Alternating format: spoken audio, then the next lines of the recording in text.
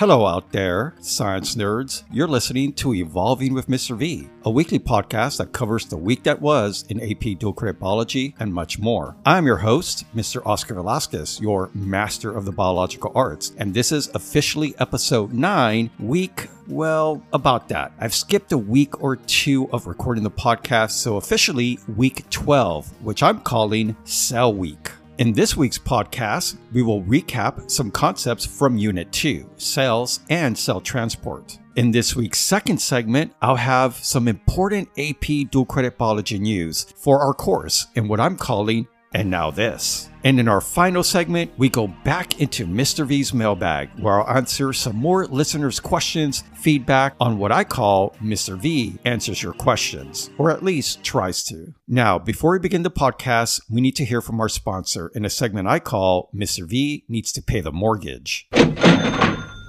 This episode is brought to you by Lysosomes. Hey, are you having issues with your cells digesting macromolecules? Are you feeling like your cells aren't getting it done, breaking down pathogens as they enter and create havoc? Well, if so, get down to your local ER and Golgi and get you some Lysosomes. That's right, our membrane-bound, hydrolytic enzyme-infused lysosomes are ready for all your digestion needs and ready to clean up your cells of worn-out organelles or naughty pathogens trying to do your cells wrong. So let our lysosomes phagocytize to their heart's content, keeping your cells clean and running as efficiently as a Mandalorian wiping out stormtroopers. I'm a Mandalorian. Weapons are part of my religion. Side effects of lysosomes may include apoptosis, cell death, acidic pH, flatulence, TikTok video dancing, dinosaur breath, and grayscale. And we're back. So let's go ahead and hit that sorely missed rewind button and review some concepts from the weeks that were Cell Week. Now, for this cell unit concept review, I'm going to focus on two concepts: cell size limits and the different types of passive transport. So let's first get into why cells are small. Why are cells microscopic and not large like the size of a basketball? So why are cells so small? To answer this question, we have to understand that in order to survive, cells must constantly interact with their surrounding environment. Now, gases like CO2 and oxygen and food molecules like macromolecules dissolved in water must be absorbed and waste products must be eliminated. For most cells, the passage of all materials in and out of the cell must occur through their cell membrane. Now, each internal region of the cell has to be served by part of the cell surface. As a cell grows bigger, its internal volume enlarges and the cell membrane expands. Unfortunately, the volume increases more rapidly than does the surface area, and so the relative amount of surface area available to pass materials to a unit volume of the cell steadily decreases. Now, eventually, at some point, there's just enough surface available to service all the interior. If it is to survive, the cell must stop growing, which limits its size. Now, the important point to remember is that the surface area to volume ratio gets smaller as the cell gets larger, which is not a good thing. We always want a large surface area to volume ratio. But as mentioned, as the cell grows, this ratio gets smaller and the cell becomes less efficient. No way. Thus, if the cell grows beyond a certain limit, not enough material will be able to cross the membrane fast enough to accommodate the increased cellular volume. When this happens, the cell must divide into smaller cells with favorable surface area to volume ratios or cease to function or die by apoptosis. Cool story, bro. And that is why cells are so small. But some cells do grow beyond certain cell limits by creating infoldings of their cell membrane, like villi and microvilli found in intestinal cells, to help maximize their absorption of nutrients. Wow, that's cool! Now, make sure you go back and you read your online textbook over cell size to get that deeper understanding, and watch those recommended videos about cell size limits to continue to strengthen this concept in our biological knowledge, a concept that will definitely show up on our Unit 2 exam. Still much to learn, you have. Now, the second concept that I want to review is types of passive transport. Transport of materials across the cell membrane that requires no energy. That's right, no energy. And the first type of passive transport to discuss is simple diffusion, where molecules will move from an area of high concentration to an area of low concentration, where there's a whole bunch to where there's a little, until dynamic equilibrium is reached. Now, molecules that can simply diffuse across a membrane, a phospholipid bilayer, are molecules that are similar or have similar properties to this lipid bilayer. And some of these molecules that can simply diffuse are lipids. They can easily diffuse across that membrane. Also, non-polar hydrophobic molecules like CO2 and oxygen can also diffuse easily across the membrane.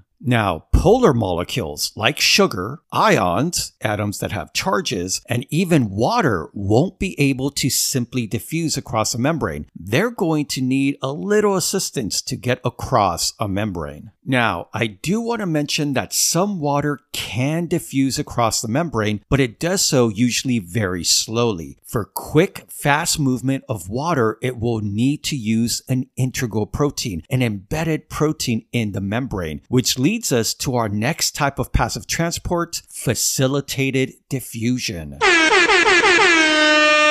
Now, facilitated diffusion is a type of passive transport. So, once again, no energy required, because molecules are still going with their concentration gradient from high concentration to low concentration. They just need a little help getting across the membrane from an integral protein or a protein channel embedded in that phospholipid bilayer. Now, these protein channels are very specific about the molecules that they will let in or out of the cell membrane. For example, there's specific protein channels just for water, usually what we call aquaporins.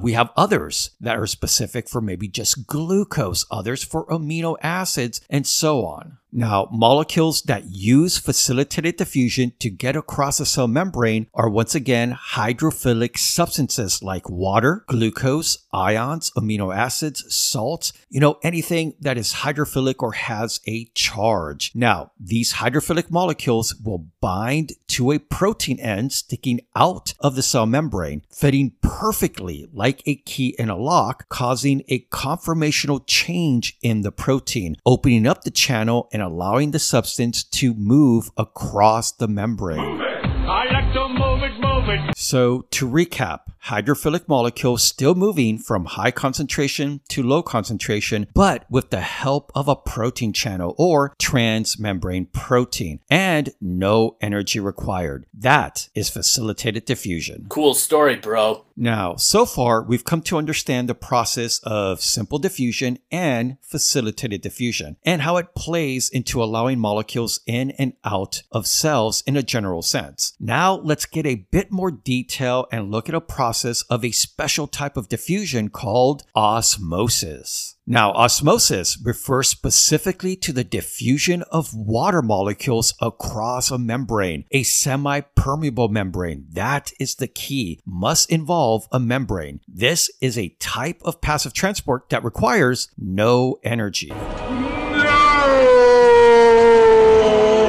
Now, as per the rules of diffusion, water will always move from higher to lower concentrations. But for osmosis, sometimes a better way to think of it is that water will always move towards higher concentrations of solutes. One way to remember this is to imagine that water molecules really love salty things, or that salt sucks. Whenever they find a higher concentration of salt or whatever other solute on the opposite side of the membrane, membrane they are behind, they will rush through it to get as much salt as they can, or the salt sucks the water in its direction. Now, there are different types of solutions, environments that cells can have and can be surrounded by that will determine the movement of water. Now, when the concentration of a solute is equal on both sides of a membrane, the two solutions inside and outside the membrane are said to be isotonic, equal solute and equal free water on both sides. Now, this does not mean that there is no movement of water through the membrane. However, just that the movement is such that the concentrations stay the same. This is what we call dynamic equilibrium. There are equal rates of water going in and out across that membrane. Now, when the concentration of a solute is less on one side of the membrane than the other, the solution is said to be hypotonic. So less solute and more free water is a hypotonic solution. Now, the solution on the other side of the membrane, the one with the higher concentration of solute, that is said to be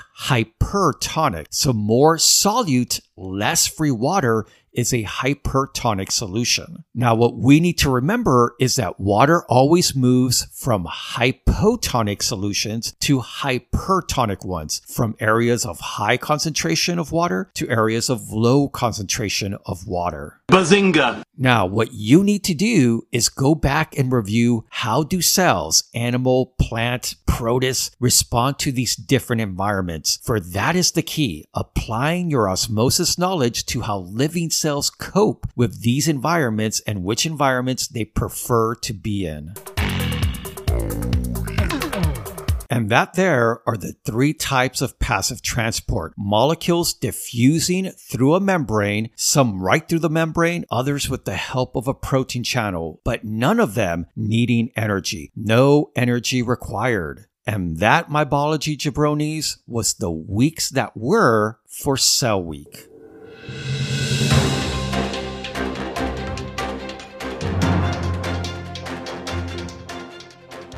And now for our second segment, where I'll share some important AP dual credit biology news in a segment I'm calling And Now This.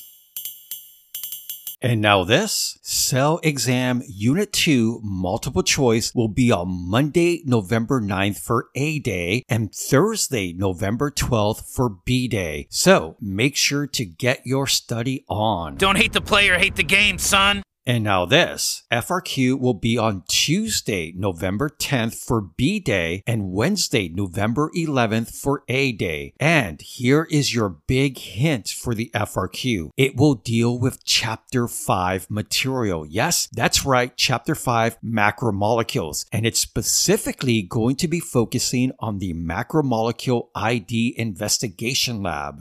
So make sure to go back and review the indicators used, Benedict's, iodine, burettes, the macromolecules they tested for, and what a positive and negative test looks like, along with knowing some of the basics of each macromolecule, especially what they look like when it comes to their structure. So something I definitely recommend, guys, go back and review your macromolecule quick study sheet for carbs, proteins, and lipids. And now this, make sure to complete the Unit 2 AP Classroom videos and progress check due November 9th, 9 a.m. Now, guys, this is a great review for your cell exam. The videos are great. They cover everything that I've pretty much have covered when it comes to cells, and the progress check full of exam-like questions. So definitely get that done once again by November 9th, 9 a.m. And now this. Guys, I'm tired. Yup, physically exhausted, perpetually stressed from this hybrid distance learning. So I think I'm going to have to go from a weekly podcast to one every 2 weeks. Yes, kind of sad to say, but yes, one every 2 weeks. Guys, I love making the podcast, but the time it takes to write, record, edit, post has become too much during these times. And I'm even starting to wonder if students are actually getting anything from the podcast this year. So the podcast still lives, just not as often. So expect about 2 episodes per month for the rest of the foreseeable future.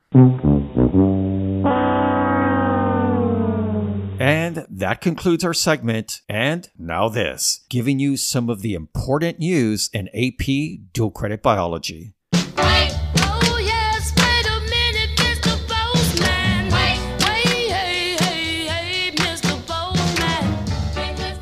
now for our final segment where we go back into Mr. V's mailbag and answer some more listeners' questions and feedback in what I call Mr. V Answers Your Questions, or at least tries to. You've got mail. Now, this week we have one question feedback from username Justice for Tiger King 2020. And they state, "Hey, Mr. V, enjoying the podcast. My question is, where do you get all those beast bow ties that you wear?" Well, great question, Justice for Tiger King 2020, and thanks for listening to the podcast. Well, when it comes to my beast bow ties, I hand make them myself. I have the finest fabric shipped to me, and then I delicately construct my bow ties from that fabric. So don't go looking for them online, because I make them myself. Yeah, right.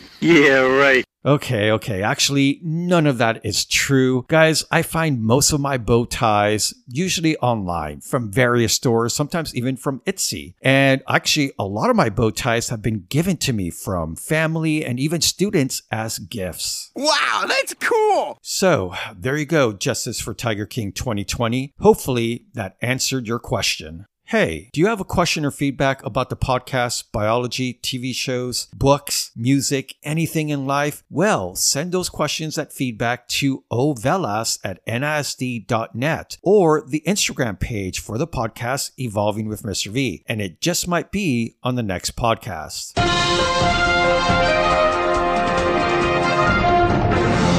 This just in to the E211 newsroom. Looking for some extra credit points? Maybe even a cool prize? Well, answer these trivia questions by sending an email. Yes, an email to ovelas@nisd.net. All correct entries will be entered into a drawing and a winner will be selected on November 13th. So, here are your trivia questions. First one, which organelle does Mr. V consider his favorite? Which organelle does Mr. V consider his favorite? Second question, which Netflix TV show did Mr. V just recently recommend to watch? So once again, which Netflix TV show did Mr. V just recently recommend you to watch? And our last question, which indicator test did we not perform for the macromolecule ID investigation lab? So once again, which indicator test did we not perform for the macromolecule ID investigation lab? So send your email with your name, period, and answers to these questions, and you could possibly win 5 points added to your lowest exam for the second 9 weeks, a cool UIL Science t-shirt, and some cool fun pair of socks. So get these emails in. Entry deadline is November 12th.